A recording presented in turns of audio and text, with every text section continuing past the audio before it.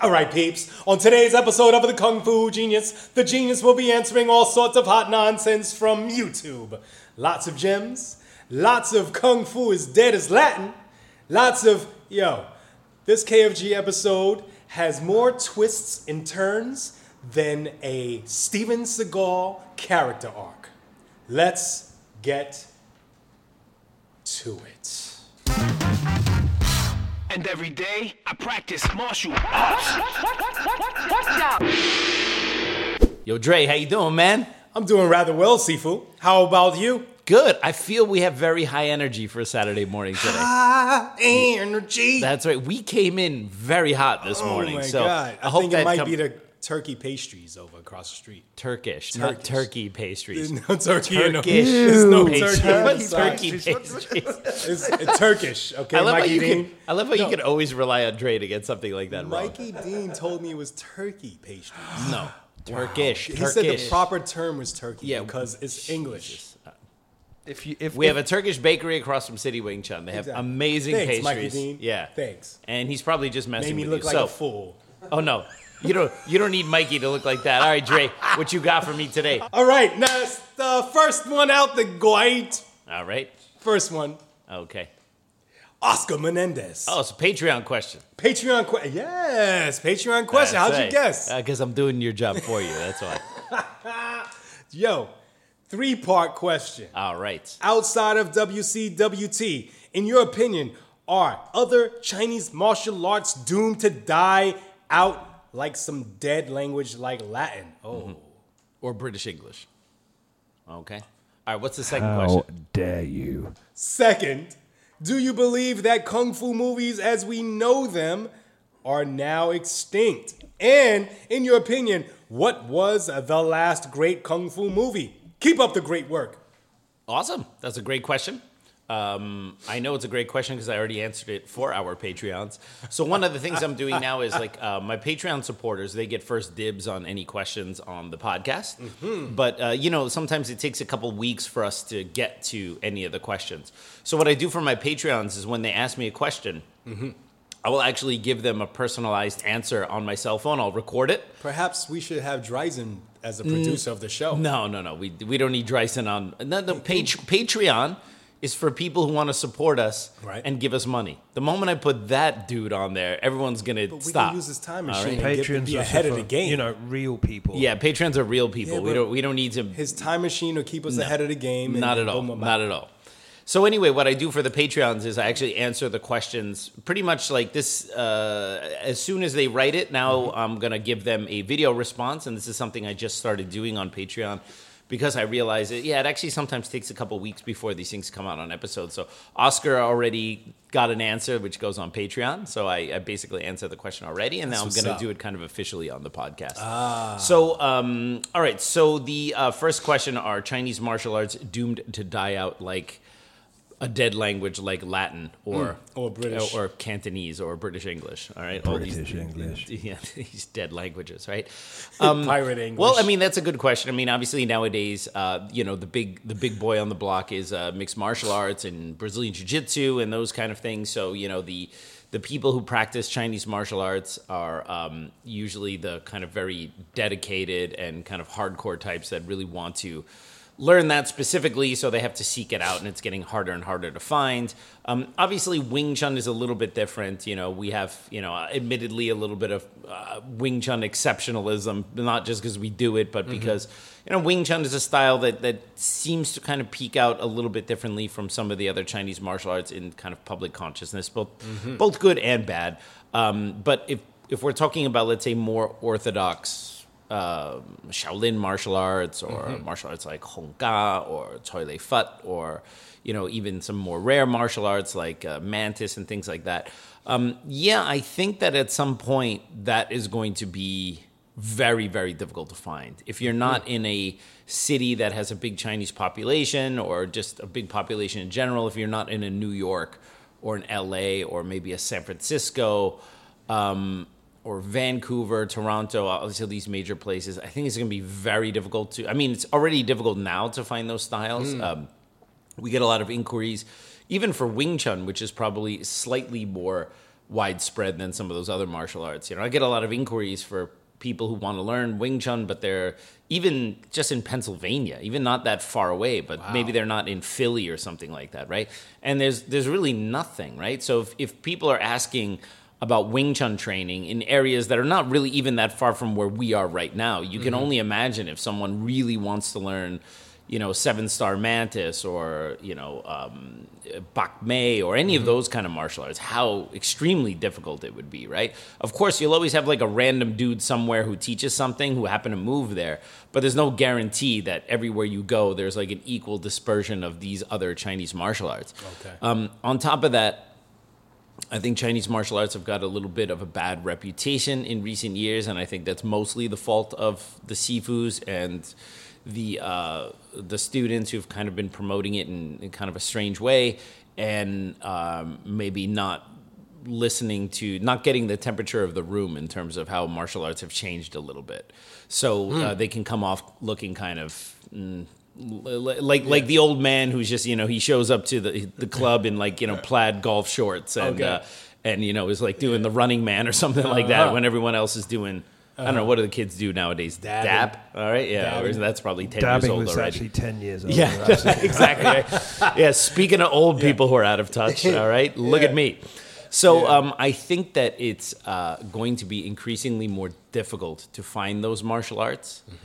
And then, which means it's also increasingly difficult to find people who are really qualified. Like you might find a guy who learns some Northern Mantis and is like okay at it.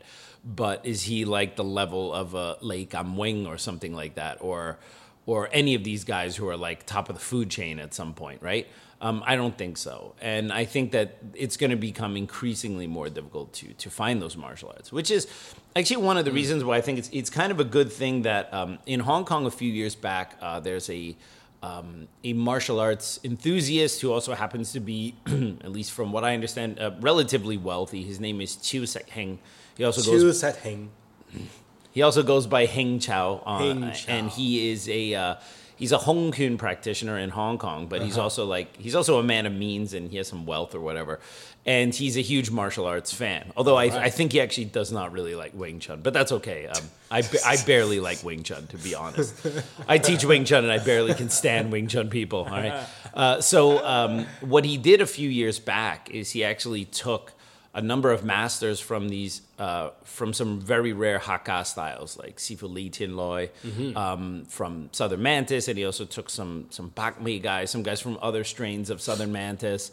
And what he did is he did really advanced motion capture on all of these guys doing their forms. So what he did is he had them perform all their sets with like the most advanced motion capture rig on. And then, I believe he also recorded them, not just doing their standard forms, but their movements, applications, the weapons and stuff like that. So what he did is he actually created a digital record of these styles, which means that in the very likely event that 2 generations from now, there's really no one who teaches this style at that level, you could basically see a 3D model of these high-level masters performing it. And think about how much technology jumps, recently. I mean, think like maybe in 10 years, they can take all that motion cap and basically create a hologram of the Sifu.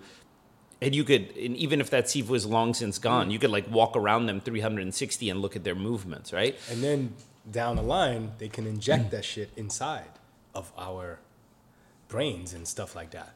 Exactly. All right. I was. Let's go weird? with that. I was just about to say that, but you took the words right out of my mouth. And then saying. They can inject that shit. All right. And he injected it directly. So into I your think brain. that It's in like terms the Matrix, of, bro. I think You don't get it. I think that in terms of like preserving those martial arts, I think probably whoever's left in those styles, they probably have to maybe think about doing something like that. Create a really solid digital record of the forms and the methods and the histories and the stories, and be prepared that might be the legacy of that style at some point in the near future, because there's really no one practicing that, right? Also, I think Wing Chun is a little bit different, because in Wing Chun we also spend a fair amount of time practicing with a partner. And I'm not saying that other Chinese martial arts don't, but I'm just saying, like, we have Qi Sao, so we have this kind of way of interacting with someone where we have to feel, okay, either you can do it or you can't. If I make a mistake, you hit me, right?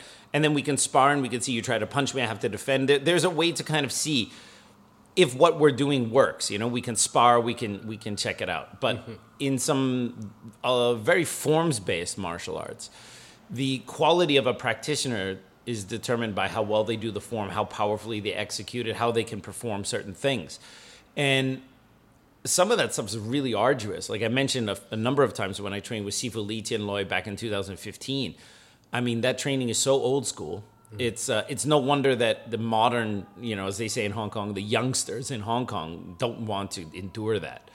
Because it's really, really difficult to do that kind of training. I mean, when Sifu Li Tianloi was teaching the Samjin form, like, I mean, it's arduous. It's hours and hours of just a few movements again and again and again and again. You know what I mean? And he's holding the pole to your chest and you're trying to advance forward and he's holding you back. And it's like just something really old school out of a Kung Fu movie.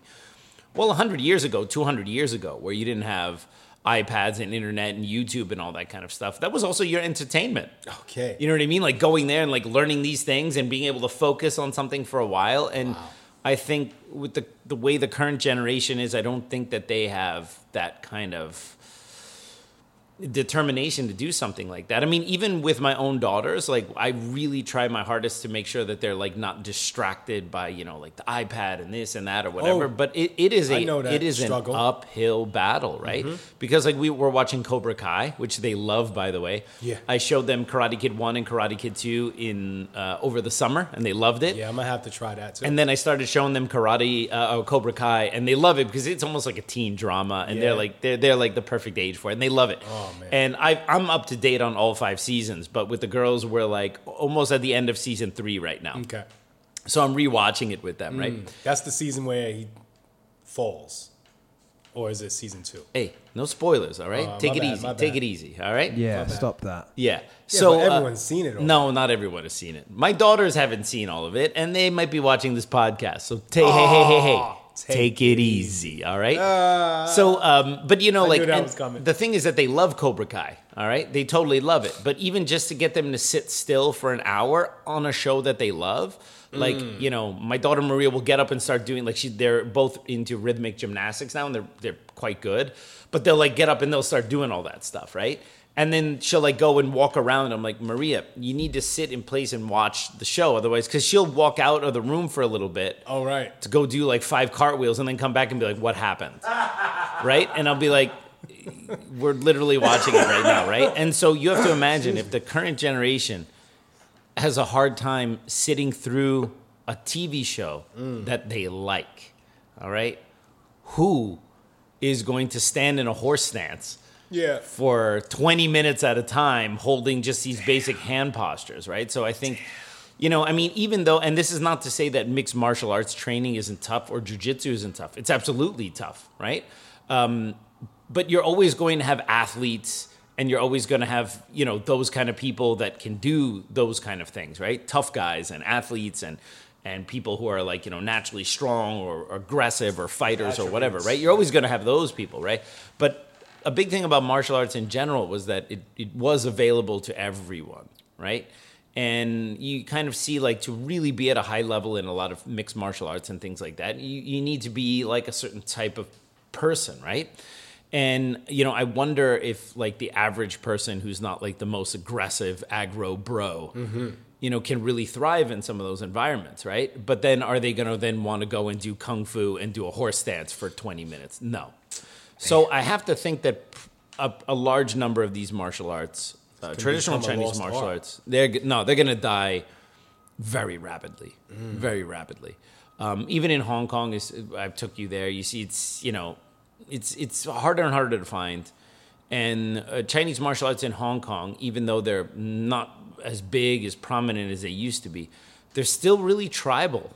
All right. So, I mean, it's like they have only a few people doing it, and these people are still kind of at each other's throats for things that happened in the 1950s or something like that, right? It's interesting. Something has changed a little bit in New York. I mean, like the Chinese martial arts community, there's still a Chinese martial arts community here in New York. You have schools in Chinatown, Mdawah, you have Paul Ko, and William Kwok from Practical Wing Chun, and all, a number of Moyet's descendants and things like that. And we, in recent years, all seem to be kind of very cool with each other. Whereas like in the 80s, especially among the different Wing Chun factions, it was like a lot of bad blood. Yeah. But now it's like the two main Wing Chun guys in New York are me and Sifu William Kwok. And like we're cool with each other. Like it's not the way it was in the 80s. You know what I mean? Like all these people they're like all warring factions or something like that. Yeah. And kind of most of the Kung Fu styles are kind of friendly with each other because it's small. And while you definitely have friendships and showing face in Hong Kong and all that stuff, I mean, spend 20 minutes with any famous Sifu in Hong Kong of any style at dim sum. Oh, man. And about 20 minutes in, he's just start bitching about some other Sifu. He start bitching about how someone else in his lineage isn't doing it right, or some other version of his lineage isn't doing it right, or he's just going to bitch about another style altogether. And it's like, and that is such a part of the culture. And this is not something, in my opinion, that's sustainable. So yeah, I think a lot of Chinese Kung Fu styles are probably going to turn into something like Latin, all right? Or Cantonese, or British English. So when you going to show the girls Karate Kid 3 and the next Karate Kid? Well, Karate Kid 3 actually is relevant to Cobra Kai, especially seasons 4. Man, Take it easy. Hey. What? That was a freaking spoiler. Was that a spoiler? Oh my God, that was a 5th season spoiler. Wow. Dude, What? Dre. Oh. Zip it. Zip it. I'll make it easy for you, Dre. Spoiler right? alert. In season 5, we find out that Luke is Darth Vader's son. Feel better now? Ale better. All right. Hey. So take it easy. easy. All right. Okay. So, no, I mean, I might show them Karate Kid 3 because it is somewhat relevant to the seasons that are coming up. But you know. Hey, Kung Fu Genius listeners, are you a fan of Wing Chun Kung Fu? Well, if you listen to me, I assume you are. I got great news for KFG fans. Right now, you can get an all-access 1-month free trial subscription to Wing Chun Illustrated magazine. Yes, I said free. Go to WCINewsstand.com and register in the upper right-hand corner. Fill out your email and password and use the code KFG trial to get your free trial to all the issues from 2011 to the current issue. That's right, all the issues, even the one with this cool guy on the cover. That's me for those of you listening to us on audio. My Kung Fu Genius column is also in all the new issues, as if you needed another reason to get this awesome magazine. Go get your free trial subscription today. For all that information, check out the description below. And now back to me. So the second question was about Kung Fu movies, right? It was definitely about Kung Fu movies. Look at him stall. Do you believe that? Look at him stall. Do you believe that Kung Fu movies, as we know them, are now extinct? And in your opinion, what was the last great Kung Fu movie? All right. So that's such a great question. Yeah, that is a really good question. Are Kung Fu movies love extinct? These Patreon guys. Yeah, the Patreon guys have the best questions. Yeah. All right. Probably because they give me money. They don't waste their time. No, but no joke. They have the best questions. Mucking around. So I've said it before. I think Kung Fu movies are already dead. I mean, when was the last real great Kung Fu movie? So for me, I think the last Kung Fu movie was probably Kung Fu Killer or Kung Fu Jungle with Donnie Yen. Because even though it's set in a modern time, the actors and the everyone who fights in there is essentially doing traditional Chinese martial arts. And it's an homage to old Kung Fu movies. It's an homage to Hong Kong stuntmen. It's got lots of cameos. Raymond Chow was like the last time you see Raymond Chow in anything. And so, as a Kung Fu movie fan, it's like it's the plot is like just paper thin just to advance the fighting. But I mean, it is, which makes it a Kung Fu movie, right? You know what I think is the last great Kung Fu movie? What? Kung Fury. No. No. Kung Fu Right. Panda. No. So I think Kung Fu Jungle, Kung Fu Killer is still newer than those movies, all right? Although maybe they may have been a Kung Fu Panda that's come out in between, but Kung Fu Killer is fantastic. It is great, yeah. It's a really great and and I'm not. I haven't seen. I'm not always a huge Donnie Yen fan. I think Donnie Yen is good. Don't get me wrong, but I think some of this stuff, Donnie Yen's a little wooden as an actor, and some of the stuff he does, like they did a remake a couple years ago with Donnie Yen of Enter the Fat Dragon. Okay. And, whoa. Yeah, Enter the Fat Dragon was a Sammo Hung film from the late 70s, where basically he, Who played the Sammo Hung character? Yeah, that's right. That's funny. Wow. Well, I mean, the problem is that film, obviously, for modern sensibilities, is it's like an old Hong Kong comedy. I mean, the original 70-something Enter the Fat Dragon, and it has a lot of stuff that's wildly inappropriate. Lei Hoi Sang is in blackface as Jim Kelly's character. It's wild. It's absolutely no, it's absolutely wild, right? It's a film that could have only been made in Hong Kong in the late 70s, right? Having said that, and I've said this before, Sammo Hung, in my opinion, does the best Bruce Lee impression of anyone. All right, even though physically he doesn't look like Bruce Lee at all, but when you see him in, like, for example, Skinny Tiger, Fatty Dragon, okay, or in Enter the Fat Dragon, and you actually watch him, he has Bruce Lee's mannerisms down perfectly, in a way where it's not parody. It's like almost like he can really do it. He can capture. Whereas whenever you watch any other dude seriously trying to be Bruce Lee, like in a Bruce Lee exploitation film, it just looks like a bad cartoon of Bruce Lee. Whereas Sammo Hung, who looks nothing like Bruce Lee, somehow pulls it off so much better than all of those guys, right? When he moves, it's just like he's just got it, right? And Enter the Fat Dragon, all right, the unfortunate blackface and weird racial stereotypes notwithstanding, is a classic, and it's great. I mean, it's one of my favorite Sammo Hung movies. He basically plays this like pig farmer or pig herder, all right, who's a huge Bruce Lee fan, and he always wears the black tong jong, like the frog button jacket and pants, like the shoes like Bruce Lee wore. And there was like one scene at the beginning where he goes to this store somewhere in Kowloon, and he's looking to get some sunglasses like Bruce Lee. Yeah. So he's there, he puts the sunglasses on, he's looking in the mirror, and he asks the guy who works at the shop, he goes, "Hey, do I look like him?" And on the wall, there's a poster of Bruce Lee wearing sunglasses, right? But right next to the poster of Bruce Lee is a poster of a pig. I believe the pig was wearing sunglasses, right? And when he points at it, the shopkeep looks at the poster of the pig instead of Bruce Lee, and he goes, "Yep." Yes. But it's really great. But anyway, like a few years ago, I mean, it just shows you how much we're like in a post-creative world. I mean, like everything now is a reboot. Everything now is a remake, a rehash, or whatever. There's rare times it's like the new Top Gun movie is like the perfect sequel reboot type. Like they did it right with that one. But for the most part, it's just like stop. I've not seen that yet. It's really good. So Donnie Yen did an Enter the Fat Dragon like 2-3 years ago. And it's a comedy, and he's like in kind of a fat suit. And the story it's not the same story as the Sammo Hung one, but it has the same title for some weird reason. And Strange. I watched it, I tried to watch it a few months ago, and it was just crap. I had such a hard time. Think about it. I love Bruce Lee. I love Sammo Hung. I think Donnie Yen's a great martial artist. So they remake a movie, Enter the Fat Dragon, which is like a Bruce Lee exploitation movie from the 70s with Donnie. Like, it should have everything where I would go, yeah, it looks like it'll be interesting. It was just, the humor was pure, it was crap. Man. The fighting's CGI, it's just crap. The story's crap, everything's crap. Like, I'm watching this, I'm like, it was really difficult to get through. And so that's why I'm like, yeah, not everything Donnie Yen does turns to gold, right? So I think Kung Fu Killer was the last Kung Fu movie.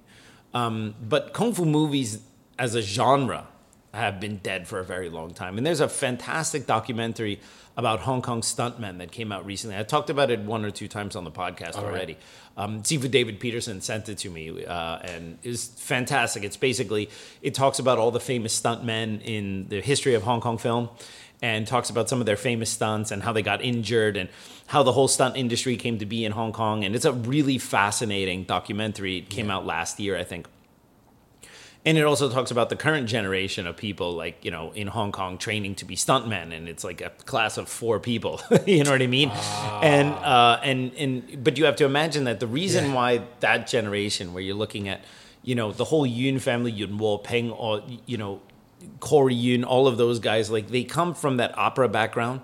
So they all knew cinematic martial arts. They all knew martial arts for the stage. They grew up basically on film sets, like Lau Ka Leung, famous Hung Gar master, but his father was also in films, and he basically grew up on the sets of film. So he was able to marry that authentic Kung Fu stuff with how it needs to look on camera. Wow. Right? And that's why Lau Kar-leung is a legend. These guys grew up, and even Bruce Lee, even though he didn't make martial art films when he was younger, but Bruce Lee grew up on the sets of film, so he knew filmmaking.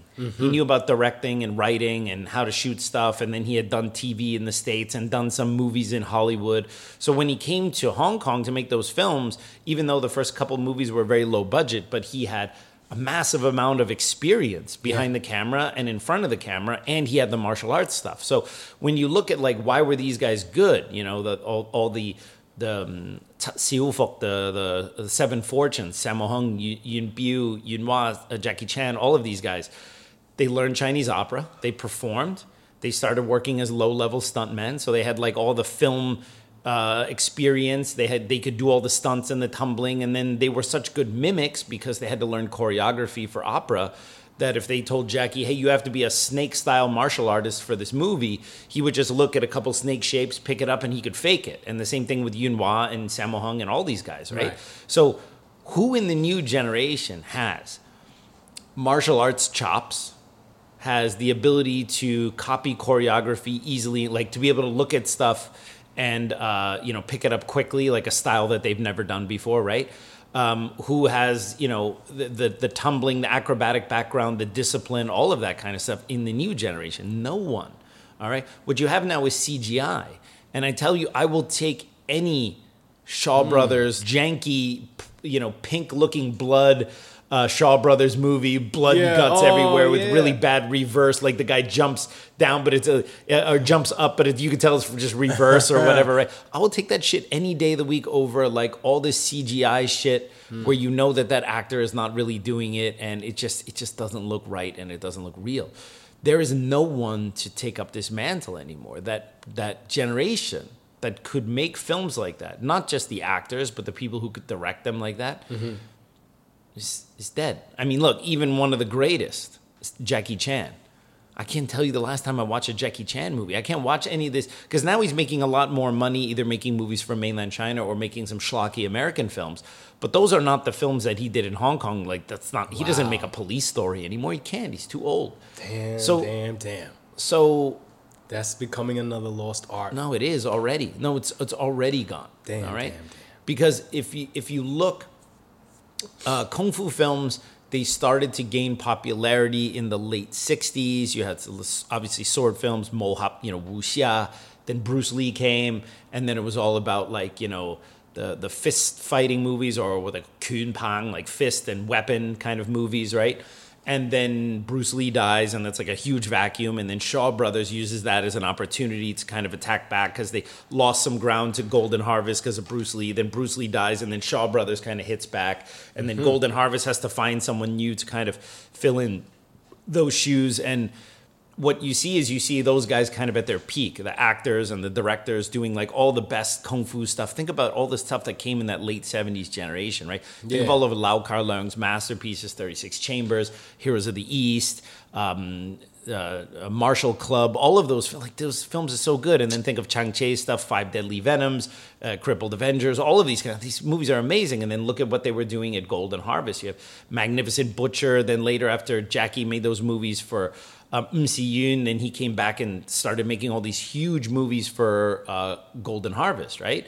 And then in the mid-'80s, Kung Fu movies were no longer in vogue, like costume Kung Fu movies, because Jackie started to do modern action movies, and then everyone wanted to do modern action movies. And then kind of from the mid-'80s until the very early 90s, you really didn't see costume Kung Fu movies anymore. There are no real costume Kung Fu movies. There might be some, but not really from that time. It was all, everyone was trying to match what Jackie was doing, right? So Jackie's, jumping out of, all buses, double-decker buses into buildings and stuff. And then D&B Films is like trying to like hire a bunch of cheap stuntmen from China to like do better than what Jackie could do, and everyone is just basically trying to break each other, right? Oh, wow. I mean, listen to some of those stories that Vincent Lin told on our podcast on season 1.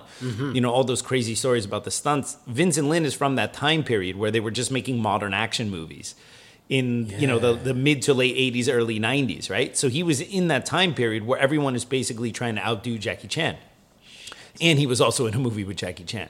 And then it wasn't until Choi Hak decided to revive Wong Fei Hung as a character in 1991's Once Upon a Time in China, which is just in Chinese titled Wong Fei Hong. Okay. And then he very controversially tried to cast Jet Li as Wong Fei Hong, and everyone lost their shit because Jet Li is an actor from mainland China, and Wong Fei Hong is like one of the most famous Southern Chinese folk heroes, meaning Cantonese folk heroes, and Jet Li doesn't speak Cantonese. He understands some Cantonese. I actually recently saw a video of Lau Kar Leung speaking Cantonese to Jet Li, and Jet Li understood, and he basically answered in Mandarin. So I think Jet Li actually understands a fair amount of Cantonese. But it was weird because you had a non-Cantonese speaking actor playing Wong Fei Hong, which is just bizarre. All right. And then it was very controversial, but it became a huge hit. And then that started that early, and then that 1990s Kung Fu rebirth, where they had all of those, Wong Fei Hong movies, and then Jackie Chan did Drunken Master 2, and then you have the whole Once Upon a Time in China series, and then they kind of brought that back for a little bit. But then it went a little overboard with the wires and stuff like that, and then that fad also died. And now you kind of generally have just these big, epic actioners from China, where it's like, they're trying to make everything like Lord of the Rings with these huge battlefield scenes and stuff like that. But those Kung Fu movies, man, they're dead. Absolutely dead. Ouch. Yeah. Yep. All right, what else you got for me? I think you just killed him, KFG. I mean, I watched his soul just die. Yeah. I told him that. He thought I was going to say, no, Kung Fu movies are still around and good. And then you go, that's all I've got to say about that, because we're too sad. Yeah, all right. Oh, that's heartbreaking. 30 minutes in, okay, we're done. I can't go any further. We started with high energy, and I talked myself into a deep depression. It is heartbreaking. I'm going to need therapy after this. We just need this episode. the true revival. Kung Fu Buzzkiller. The Kung Fu Kung Fu Messiah. Buzz Killer, yeah. Oh, God. You're going to call me the KFD, Kung Fu Downer. All right.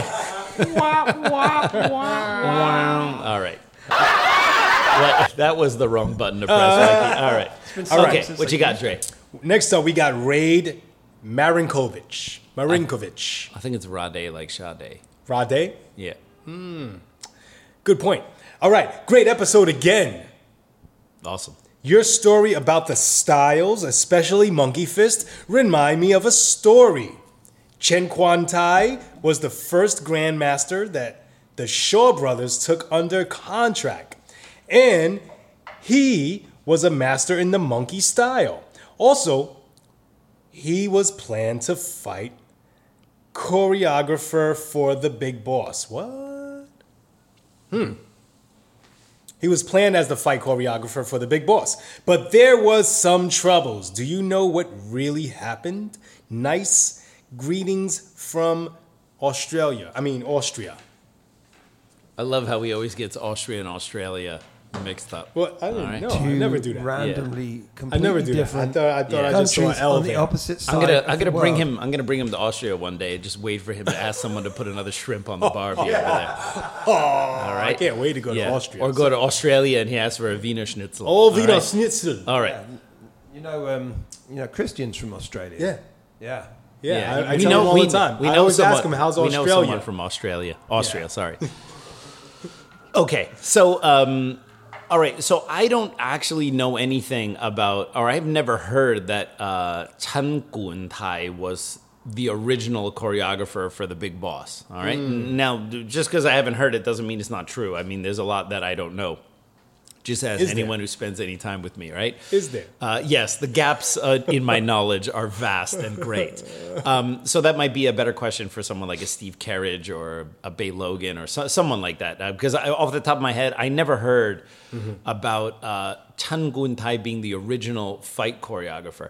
I do know that the original director for The Big Boss was not Lo Wei. All right, Lo Wei, who later went on to direct The Big Boss. It was someone else, and that guy just absolutely butted heads with Bruce Lee. And that initial director is the one that gave Bruce Lee the nickname of Lei Sam Ge, all right, three-legged Lee, right? Yeah. Which, as I've mentioned many times, the characteristic of that nickname changed over time, right? Yeah. The first director called him three-legged Lee because he just saw that Bruce basically threw 3 different types of kicks, like a round kick, a spinning kick, and a side kick. And then it was essentially using that nickname to mean like Bruce was a 3-trick pony and nothing else. Damn. He didn't have anything else, right? Tried to clown him. Because that first director expected, having worked with other Chinese opera actors, that they can do all the kicks and the tumbling and they can do all this stuff, right? And they also wanted, especially if you see the choreography at the time, it was like very long, drawn out, ta-tung, clang, clang, back, forth kind of stuff where Bruce Lee wanted to go kind of Kung Fu John Wayne and just whoosh, and one punch across the screen and the guy's off, right? And so that first director just kind of butted heads with Bruce, and then eventually they got rid of him, and then Lo Wei came in, who is someone that Bruce only liked 5% more than the first director, all right? And then Bruce ended up really hating Lo Wei, right? Which is funny. It's not like they replaced them with this director that Bruce ended up being super friends with. They replaced him with a guy that Bruce just like could just, at least for that film, could just barely stand, right? Oh, man. The fight choreographer for Golden Harvest at that time was Hon Ying-Geet. And Hong Ying-Geet was the big boss in The Big Boss, the bad guy. Okay. So that guy who's the bad guy, he's actually the fight choreographer for Golden Harvest. That's cool. Yeah, the older guy. It's kind of funny. They always had Bruce, with the exception of, they always had like the villain was always like some kind of older guy. Right? It's like, look at like Han and look at Han Yin-Geet. It's like, why are they always throwing these geezers at him? Right? The wisdom guys. Yeah, exactly, right? Like the big boss final villain geezer, it's like, it doesn't make any sense. But it's interesting that when Bruce made his own film, he put Chuck Norris as the villain, someone who was like same age and bigger build and more physically imposing, right? Yeah. But for his like studio films, it was always like some geezer. They always had him fight, right? So I always thought that Hon Yin-Geet was always the choreographer for Big Boss. And because The Big Boss ended up being a smash hit, it was a very low-budget film. They didn't have high expectations for it, and then it ends up being a huge hit. When Bruce did his second film, Fists of Fury, Hon Yin-Geet is still the official fight choreographer because his Golden Harvest is a studio, and they have like, you're the official choreographer, you're the official director. But because Bruce was so popular, they essentially let Bruce choreograph the fight scenes for Fist of Fury. But they didn't want Hon Yin-Geet to lose face because he was technically the choreographer. So they allowed him to choreograph one fight scene in Fist of Fury. All right. And when you know that that's the one fight scene that Bruce Lee didn't do, it sticks out like a sore thumb. Okay, so when you watch Fist of Fury, obviously all the fight scenes with Bruce are classic Bruce, right? Big punches, big kicks, all that kind of stuff, right?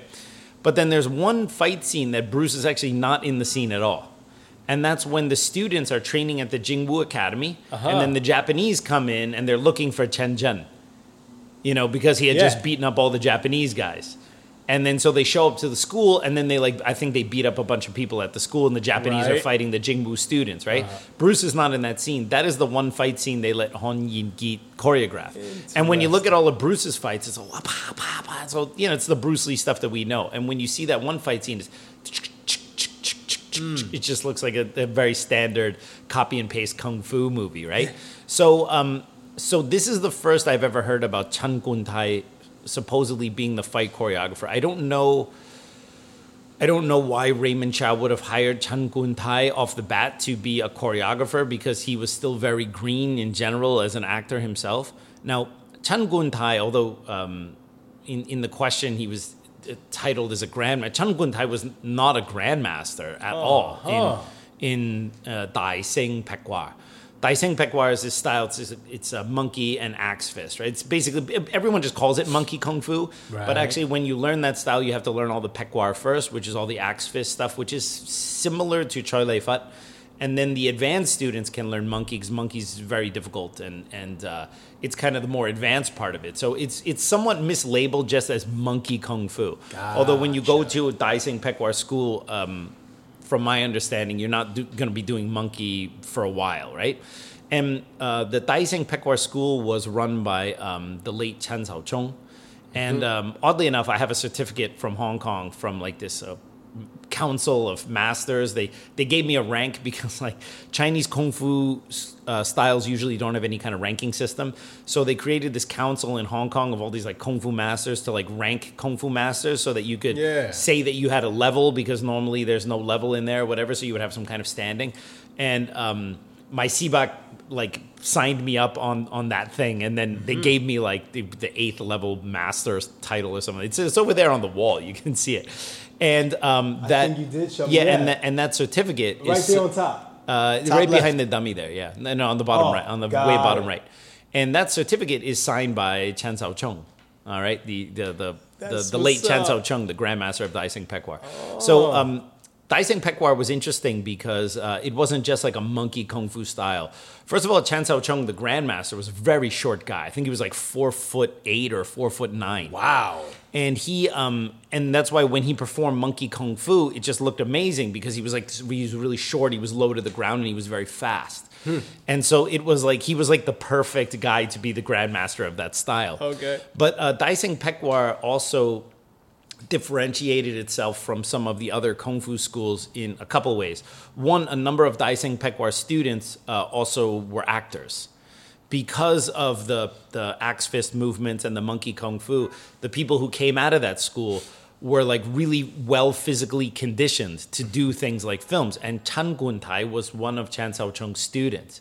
And so he was like very well built and, if you can do axe fist and monkey kung fu, then you can pretty much imitate any style that a choreographer is going to ask you to do. Because anything, if you're a monkey kung fu guy and the choreographer says, I need you to be a Wing Chun guy for this movie, that's going to be really easy because you're going to just have to stand upright and do some hand movements. You don't have to go to the ground and do all that kind of stuff. So that's why Dai Seng Pek War produced a number of people who went on to become actors and film stars.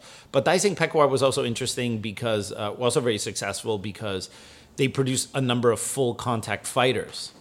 And it seemed that for the full contact fighting, they didn't use monkey kung fu, or I don't know how much axe fist they used, but they started to do a lot of kickboxing and like Thai boxing.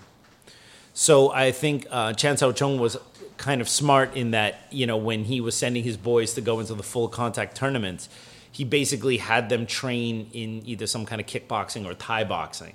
So they were going in there as Dai Seng Pek War practitioners, but basically they were using maybe Muay Thai mixed in with their Pek War techniques. And so Chan Kun Tai was an early champion of the Dai Seng Pek War school. He was like a full contact champion. Okay. And then he became a movie guy. So I don't know why they would just take some like kid who just won some tournaments. He was like a full contact champion and be like, all right, kid, you're going to be the choreographer for Big Boss. So I've never heard that, but that doesn't mean it's not true. I just may not have heard. I mean, I could totally be wrong on this. I mean, I'm wrong on lots of things. So it's possible. I'd never heard of it. And as far as I knew, it was always Hon Yin Git was always the fight choreographer for Big Boss. But Chan Kun Tai then later became kind of one of the stable actors for Run Run Shaw, and he did all sorts of movies, usually playing a good guy, but occasionally like in Crippled Avengers playing a villain. And Chan Kun Tai still pops up from time to time.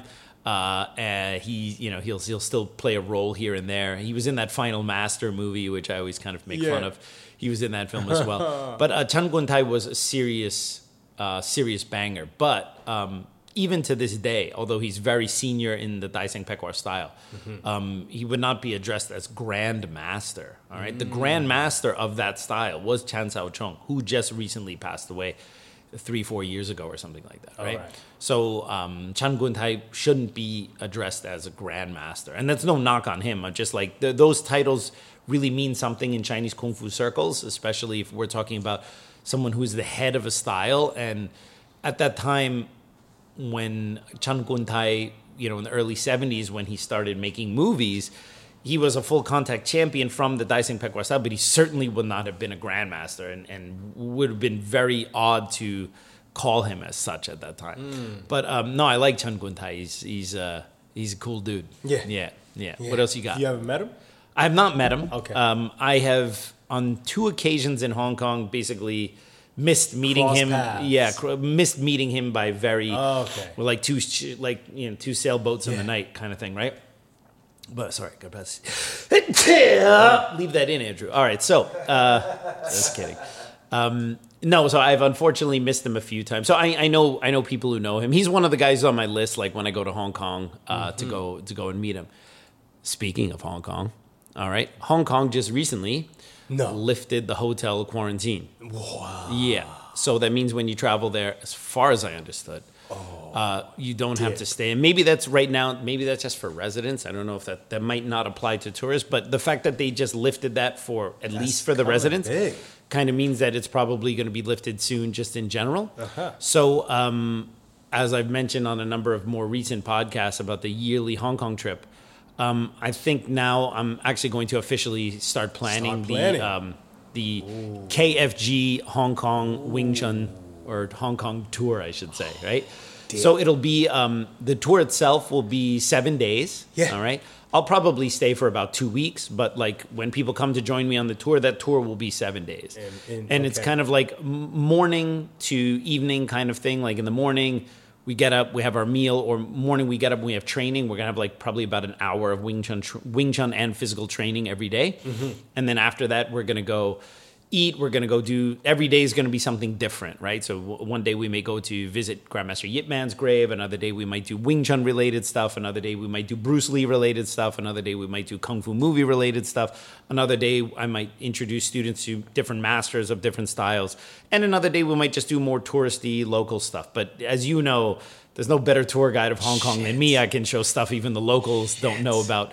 So, that tour will be 7 days, and then so what I'll do is very shortly I'm going to come up with pricing for people who want to do the tour with me. So I'll have like, basically I'll charge like a flat rate for the tour, all right, for 7 days. And then, of course, because people are coming from everywhere, you have to arrange your own flight and you have to arrange your own accommodations. Although, if people want to like share an Airbnb thing, I think we can do that, but that'll be like a separate thing. So I'll have a couple different options, but we'll probably start booking that soon. And every time I mentioned it, everyone's like, give me the info. It's like, wait a minute. First of all, cool your horses, all right? When the Hong Kong trip is available, I will literally make a link with a page that has all the info on there. It's not like you need to have the secret handshake to get it. Once it's official, I'll put it on the podcast and we'll put that information there, and you can just go click the link and pay for it and register. She might be sold out in 5 seconds. Yeah, well, I'm only going to I want to ideally just take 12 people. Right. I might take some more people like who are City Wing Chun students, but in terms of like podcast fans who want to go there, I can't take more than 12 or maybe 15 tops because I don't want to be walking around Hong Kong with a group of 30 people. It's not tenable. You know how tight Hong Kong is, and it's like I don't want to be walking down, Loyan Gai, ladies market with 30 people with a bullhorn. All right, everyone, come here. What do you see over here? Like, I'm not going to be doing that to it. It's going to be a lot more intimate, right? So that's why I'm going to have it for fewer people. All right. But anyway, it'll be in August of next year, most likely late August. All right. Which is super hot. All right. So if you are not acclimated to like really hot and humid weather, don't complain to me because I'm going in August. Okay. So like deal with it. All right. And if you can't deal with like the super hot weather, then I would advise you don't come because it is super hot in August. All right. As you know, that's when we were there. Best time. Yeah, so I first of all, I didn't know there was a secret handshake because I want one. Yes. I want to know it. Secondly, the thing that I actually forgot last time when you were talking about this, that I actually want to do when we go there, I want to see the Queen Elizabeth that's in the harbour. The ship. Yeah. Are we talking about the one that like sank or the one that like was damaged or something? Yeah, It was a like fire or something like it's that. like half sank. Did we see Yeah. that? No, but I know about that. Yeah, we could totally do that. We could probably, I think we can see that on the way to Macau. Yeah, because when you take the boat to Macau. It was in The Man with the Golden Gun. Yes, that's right. Yes. I could probably show you a couple spots from The Man with the Golden Gun. Yeah. All right. Fantastic. Yeah. That's my second favorite. Show you where Hervé Villachez did his thing. Yeah. By the way, if anyone wants to hear any wild Hong Kong stories, you can read Roger Moore's biography where he talks about the Man with the Golden Gun and he talks about Hervé Villachez in Hong Kong. Okay. Yeah, some wild stories about that anyway. So, again, every time I mention the Hong Kong trip, everyone's like, I need to have the information. we will put it out there. We will put it on a bullhorn. Everyone will see it. It's not going to. The tour is not going to be secretly promoted, and you're not going to find out about it. We'll probably do a whole episode on it. We'll probably, everything will be out there. It's just that I need to arrange everything, and I need to double check that the dates are going to work, and I need to double check that the policy, in fact, allows us to travel there. Yeah.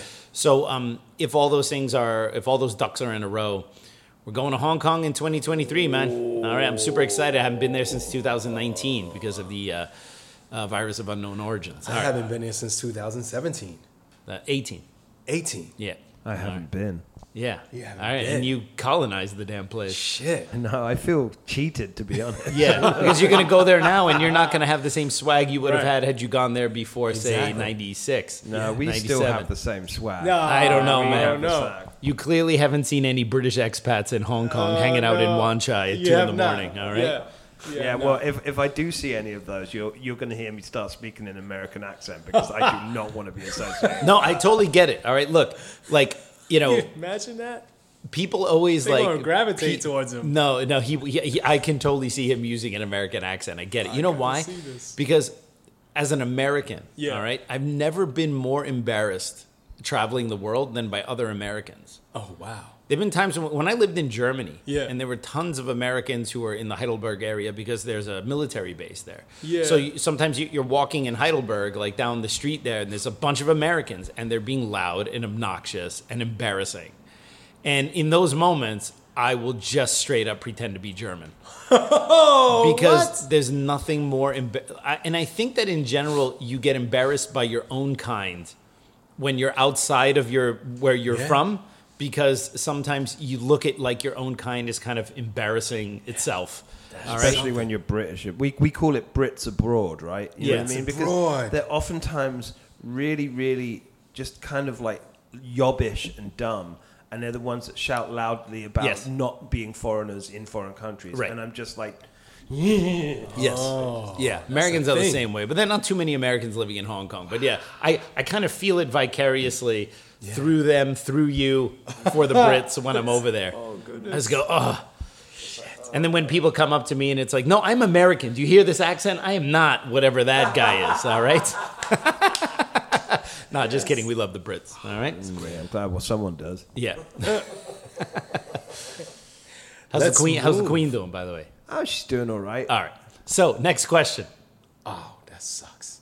She's, All right. She's chilling with Coolio. Oh, man. And DMX. Yeah. Oh, It's a man. fantastic ride. You guys are terrible. All right, let's people. go. Hey, Kung Fu Genius listeners, if you're looking for an easy way to support this podcast, please consider joining the Kung Fu Genius Patreon. You can support for as little as $5 a month and get access to episodes a few days early. Higher levels of support get additional goodies, exclusive content, and even your name in the description. The baller level of support will give you the opportunity to be a Dre for a day and give me a rest from this guy over here. A link for the Kung Fu Genius Patreon page is in the description below. You can also support us by subscribing to the Kung Fu Genius on YouTube, liking this video, and sharing it on your social media platforms. When you subscribe on YouTube, don't forget to hit that bell for notifications so you will know as soon as a new episode or a premiere is available for you to watch. For those of us who listen to us on audio, it's a huge help if you don't just rate the podcast, but also write a review wherever you listen to the Kung Fu Genius, such as Apple or Google Podcasts. I really appreciate it. And now back to me. All right. Next up, we got Kelvin Dyson. That's what's up. All right. Another great episode, Alex. Awesome. Couple things to throw at you. First, Steven Seagal as Williams. LOL. Ha! Can you imagine Steven Seagal saying the lines, "Bullshit, Mr. Han Man, Handman. Mr. Han Man," Have you never seen Enter the Dragon? And- Jesus Christ. Who do I have as a podcast host? and "Man, you come straight out of a comic book"? Can you imagine Steven Seagal saying those lines? I can't, because Steven Seagal can never put himself in a position where he gets his butt kicked or loses. If you ever hear the famous story about his Saturday Night Live episode. I was almost about to watch that. Yeah. On You know, the thing is YouTube. that he had a really, first of all, he was totally banned from Saturday Night Live after his episode. Oh, God. But like, you know, the people who talk about it sucks. just talk about like how humorless he was, because he didn't ever want to be the butt of any jokes. he had to take himself seriously all the time. There could be no humor that was directed towards him, and he had to be like the total tough guy, right? And even in most of his films, he doesn't ever really seem to have any adversity in the fight scenes. Yeah. So he's never like Ralph Macchio, just getting the snot kicked out of him until he remembers, oh, right, I can punch this way. And then everyone cheers him on. You know what's so great about Karate Kid is that he's kind of shitty at karate. Yeah, he's always getting his ass beat, right? Yeah. But then he always learns some kind of gimmick that pulls it together at the end, right? The crane kick for Karate Kid 1. For Karate Kid 2, he's got the drum technique with the Compton slap across the face, right? And then for the third movie, it was kata. All right? So, but it's kind of funny, but like you would never see Steven Seagal get like the stuffing kicked out of him 7 ways from Sunday. Right. Never seen and then at the end, he just remembers that his sensei said, Steven, punch him in the balls. And then the music changes. And then he goes, okay. No, because what's the adversity that he ever faces? No, because his ego will not allow him to handle. Like anyone who's ever... Yeah, I mean, I say it like I'm speaking from experience, but I mean, like, I've watched a lot of interviews with people who've worked with him, and they all say the same thing. So, I mean, like, he would never be able to play Williams, because Williams, spoiler alert, gets killed in Enter the Dragon. And he gets his ass kicked by an old man. Oh, man. He kicks Han's metal hand. It's the hand man. Yeah. Han. Yeah. Right? Okay. Bullshit, Mr. Hand Man. Man, you come right out of a comic book. What's up? I'm going to say, no, watch every one of his movies, Steven Seagal's. Okay. Yes. Watch him against the final boss and see one moment where he might get kicked. Right. It never happens. No. Like, he always dominates the final boss. Dominate. It's just that the fight might last maybe 10 more seconds. He's like a dominatrix. Right. Just dominating. Really? All right, Scatman Dre. What? Yeah, so I cannot actually visualize that because Steven Seagal will never allow himself to be the guy who... Not just a guy who loses, but forget that, even someone who faces a modicum of adversity in any of his films. I mean, okay, in Hard to Kill, he gets messed up, and then he goes on this training montage and comes back and wipes the floor with everyone. All right, but that's almost like just to show how badass he is. I can be in a coma and still get all my karate aikido back. Right? He actually kicks the ass of 3 of the gunmen before one of them finally shoots him. Right. That's the other thing. Yeah. They had to shoot him to win. They had to shoot him to win. Yeah. Because they couldn't do it with their karate. Oh, man. It just wouldn't happen. I guess it's just well-written movies. Yeah, I don't know about that. Usually a well-written movie has to put our protagonist in a situation where the stakes are high, where shit. Yeah, where it's not clear how this person is going to get out. They have to face some kind of adversity. That's called a character arc. That's called story building, right? If the guy just, and that's like to a certain degree, I think why, Bruce Lee would have had to have changed his tune with his films a little bit. I mean, look at Big Boss. He's the same guy at the end of the movie that he was at the beginning of the movie. The only difference is they killed all his bros. All right? In Fists of Fury, he's the same. Chen Zhen doesn't really have a character arc. He just gets more and more pissed off throughout the movie. Okay? In Way of the Dragon, which Bruce Lee did write himself, there's a small character arc where when he first starts fighting Chuck Norris, the way he beat everyone else up, he has some problems. And then he has to adapt and start bouncing around. And that is the summation of Bruce Lee's character arc in Way of the Dragon. Because he's basically just an ass kicker the whole time, right? Bruce Lee's character arc in Enter the Dragon does not exist. He's this badass Shaolin monk at the beginning. And he gets some scratches from Han. But he's just... His character doesn't experience any kind of growth. He kills the dude who's responsible for the death of his sister. He stomps O'Hara, just rah, right? And walks away. And but that doesn't advance the story.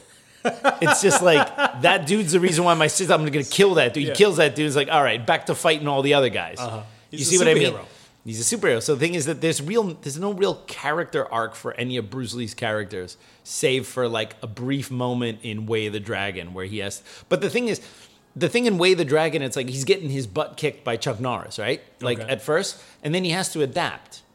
And you could say, all right, there he has to adapt according to his opponent. But in story writing, that's not a payoff because you would have had to have built that earlier in the film for that to then be a character. Like earlier in the film, you would have to have a scene where Bruce Lee said like, no, Chinese Kung Fu the way it is, like someone shows him like some boxing thing like this moving around and he's like, oh, that's totally useless. Chinese Kung Fu can beat all that stuff. And like, you know, and you show that he's kind of like a rigid traditionalist. Yeah, okay. And then when he's getting beat up at the end, he kind of remembers about that like boxing stuff and then he does it and then he realized, then it would be more of a character arc, right?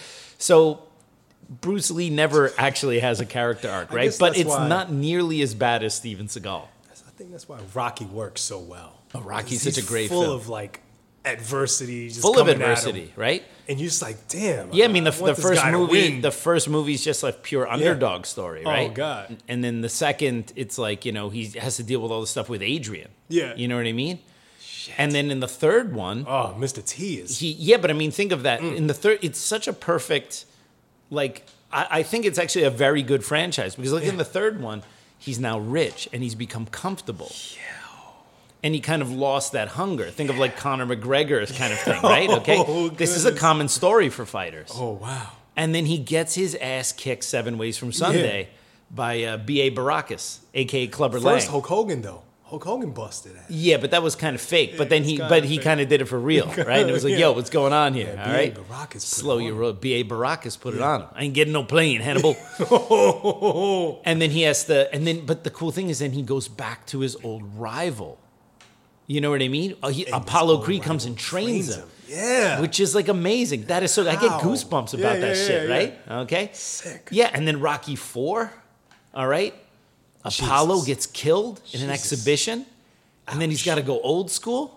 All right, and then Rocky V doesn't exist in the canon. We don't talk about that one. All right? No. All right? We don't talk about that one. It's not necessary. All right? Okay, Balboa, he comes back older, you know what I mean? And then Creed. I think that, some people have issues with some of the Creed. I think the Creed movies are great. It's a great story because what else are you going to do with it, right? The son of Apollo Creed has to come back, and then he's got to deal with all that shit. That's beautiful. Canelo's in Creed 3. I think he might play the antagonist. Is he playing Creed? No, They recast him? I think Canelo's going to be a bad guy. Oh, that makes sense. Yeah. Yeah. Yeah. It makes perfect sense. It makes perfect sense, Yeah. all right? Oh, that's good. I'm half Cuban, and you know what the Cubans say? What? Never trust a redhead who speaks Spanish. All right. No, they don't say that. I made that up. Foul. All right, do we have another one? There's more to that. Oh, there's more to it. All There's right. more. I didn't even finish this half the question. All right, here we go. We were just bitching about Steven Seagal. Steven Seagal, man. All right. Yeah, man. Straight out of a comic book. LOL. I think the person who dubbed Bruce Lee's voice was John Little, who dubbed his voice in Warrior's Journey, I believe. Right. I do believe you can search for Bruce Lee's real voice in that scene. That's true. That scene with the Abbott was added in 1998 for the 25th anniversary of ED. Great episode. Yeah, that's true.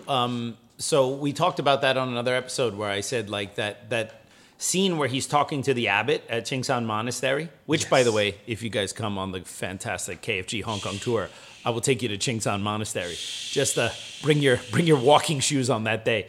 Because going to Chingsan Monastery, if you don't take a taxi to the top, the hill is like this. Damn. Yeah, so you go up that hill, and it's like so steep, at some point you just have to turn around and walk backwards up the hill just to give your shins a rest. It's pretty, but it's a great walk. It's a great little walk.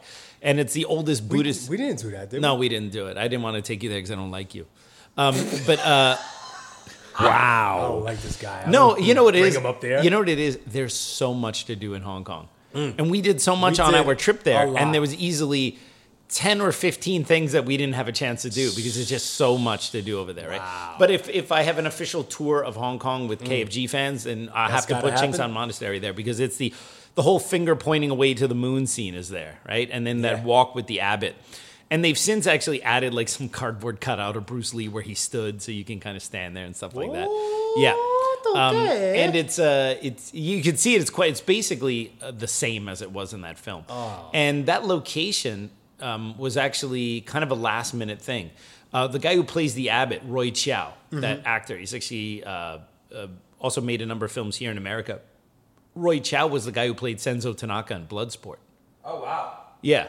So Frank Dukes' sensei is played by a Chinese actor, Roy Chow. That's the guy who's the abbot in Enter the Dragon. All right.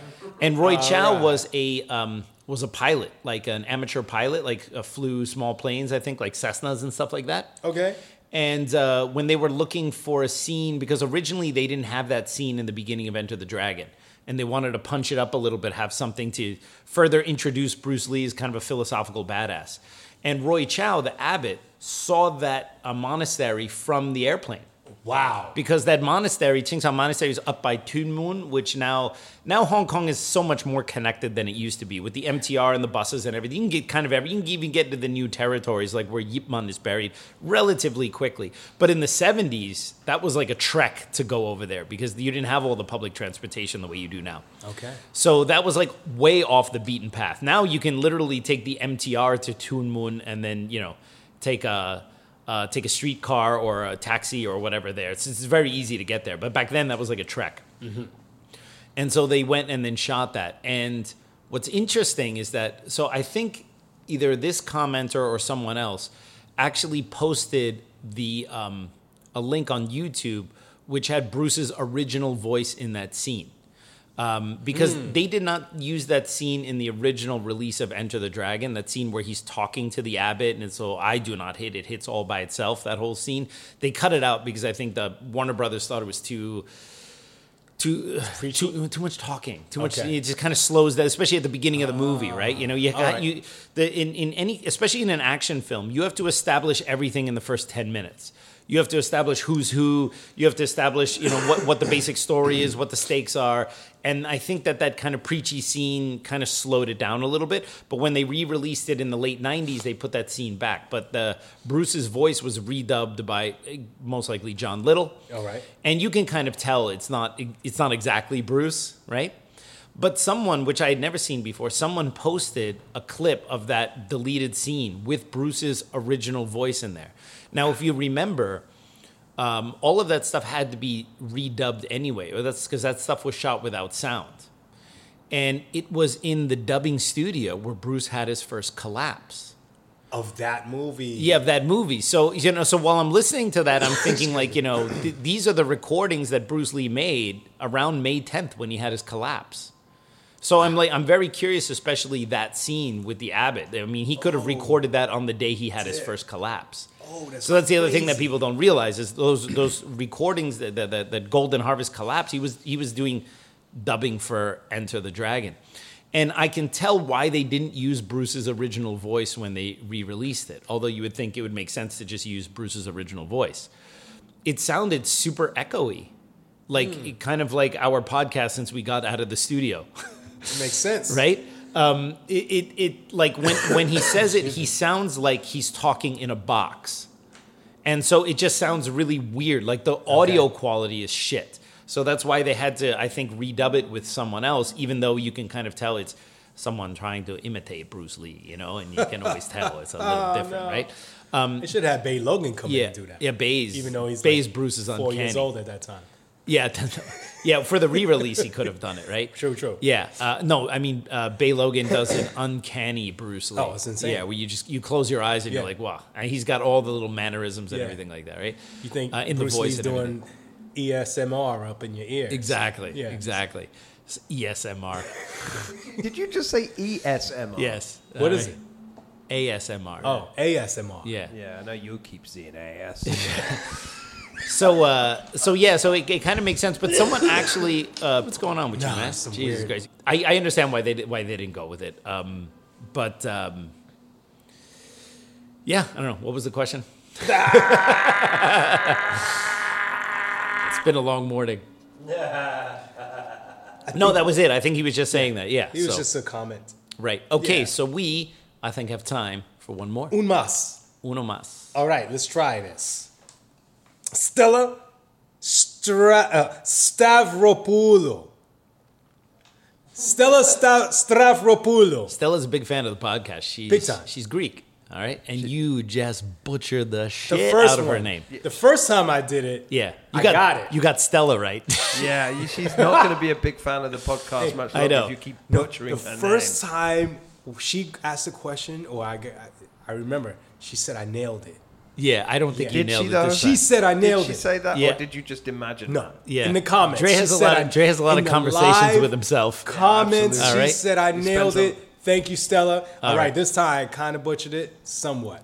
Now, hey, KFG, Andre, exclamation point. I love your podcast, especially the episodes from 1 to 84. I have a question for you. She wrote this comment, I think, on the 84th episode. So she was saying she likes all of them. She wasn't saying she hates 85 through 87. Which that's not what I got. Although I'm not a fan of those episodes. Yeah, I also only like them up to 84. Oh God. difficult second album. Oh God. All the pressure. Yeah, we weren't collaborating well. Right. Which parts of our body should be more trained and which less to be good at Wing Chun training? Where we need to emphasize more on the warm-up, not to get injured? Thank you. All right. That's a great question. So Of great. course, how different people need to train. That's something, it's a specific question for which there is no general answer. All right. Because everyone is different. All right. Depends on your athletic I'm background. not different. I'm the same. Yeah, you're the same. Everyone is different except you. All right. I'm the same as everybody. I'm the same as everybody. Yeah. Everyone here is different Yeah, except except you. you. All right. Okay. Except you. That's All like right. the person. Yes. I'm not crazy. Yeah. Everyone else is crazy, but I'm sane. Exactly. No, that's not exactly what. It's not the same That's thing? not the No, same that's thing. no. It's a different thing. Okay, after today's episode, I want you to focus on what I said. Everyone is different except you. I just want you to think about what that means, okay? Yeah, All God, right. it's a deep cut. It's Go a on. deep cut. That's like that's levels. That's like Damn. levels that's to it. Inception. That's like 8th level in Inception right there, okay? deep. All right. So, it's very difficult to give anyone general like specific advice for a kind of a general question because it depends on the practitioner's athletic background or lack of athletic background, body type, build, what injuries do they have, what parts of their body are got already all the well trained, all right, what parts of their body are lacking, okay? Obviously in Wing Chun we use a lot of shoulder stuff. So it's really important to make sure that your shoulders are well maintained because we ask a lot of our shoulders in Wing Chun. So you want to make sure that you keep your shoulders mobile. You want to make sure that you can move them around in different directions, including in ranges of motion you don't need for Wing Chun, so that you're free of impingement. So I would spend a lot of time warming up your shoulders before class, but you also have to warm up your hips, your knees, your ankles, your wrists, everything. So it depends, because if someone comes to me and they're already well built, then sometimes the hurdle we have with them is mobility and flexibility. And if someone comes who's like super hyper mobile and they have no problem moving their arms in all sorts of different directions, then with that student we have to work a little bit more on building strength and structure. You see what I mean? So there's no one answer, right? And also then if you have someone who has lots of shoulder injuries, maybe from they were previously, did a lot of iron cross gymnastics, or they did a lot of CrossFit or whatever, and they come to me with just messed up shoulders, all right? Then we're going to have to make sure we do a lot of rehabilitative stuff and restoring stuff and make sure that their technique is so good that they're not going to tax their already messed up shoulders, right? So that's why it's almost impossible to answer because it depends on the individual.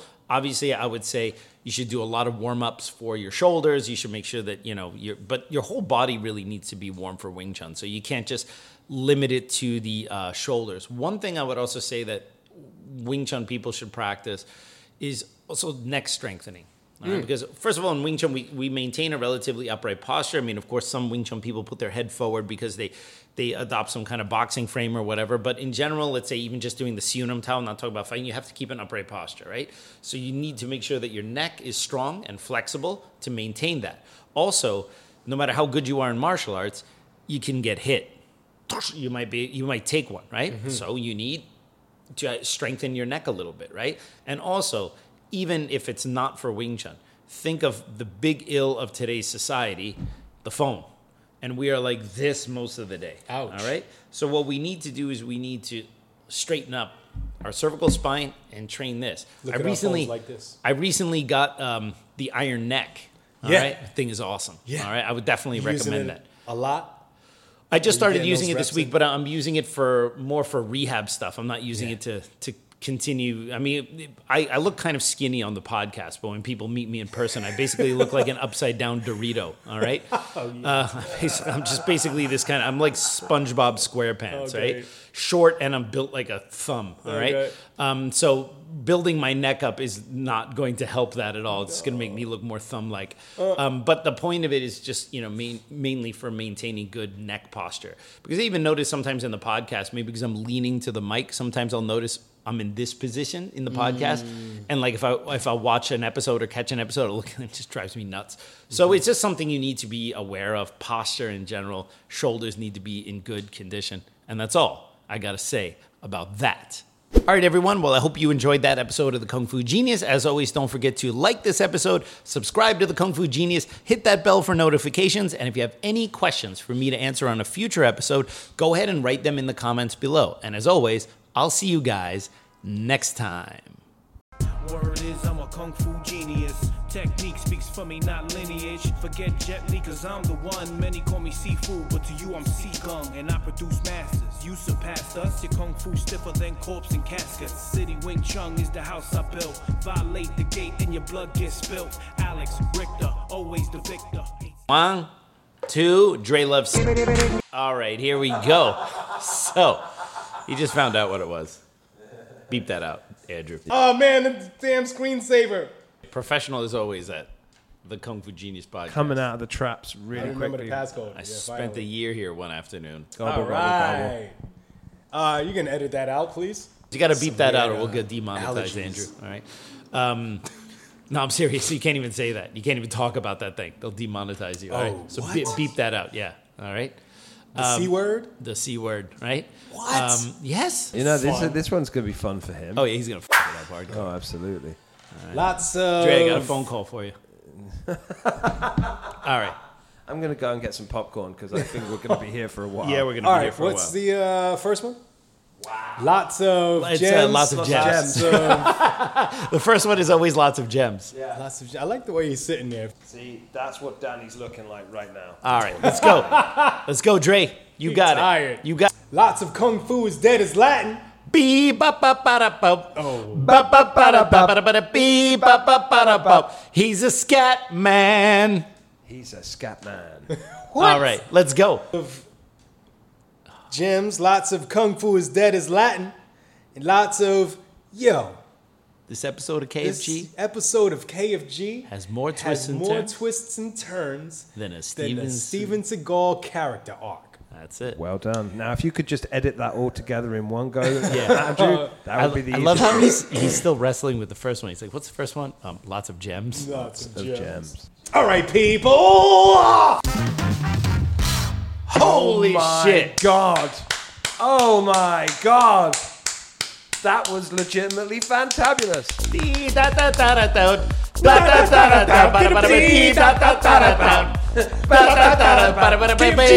a scat man.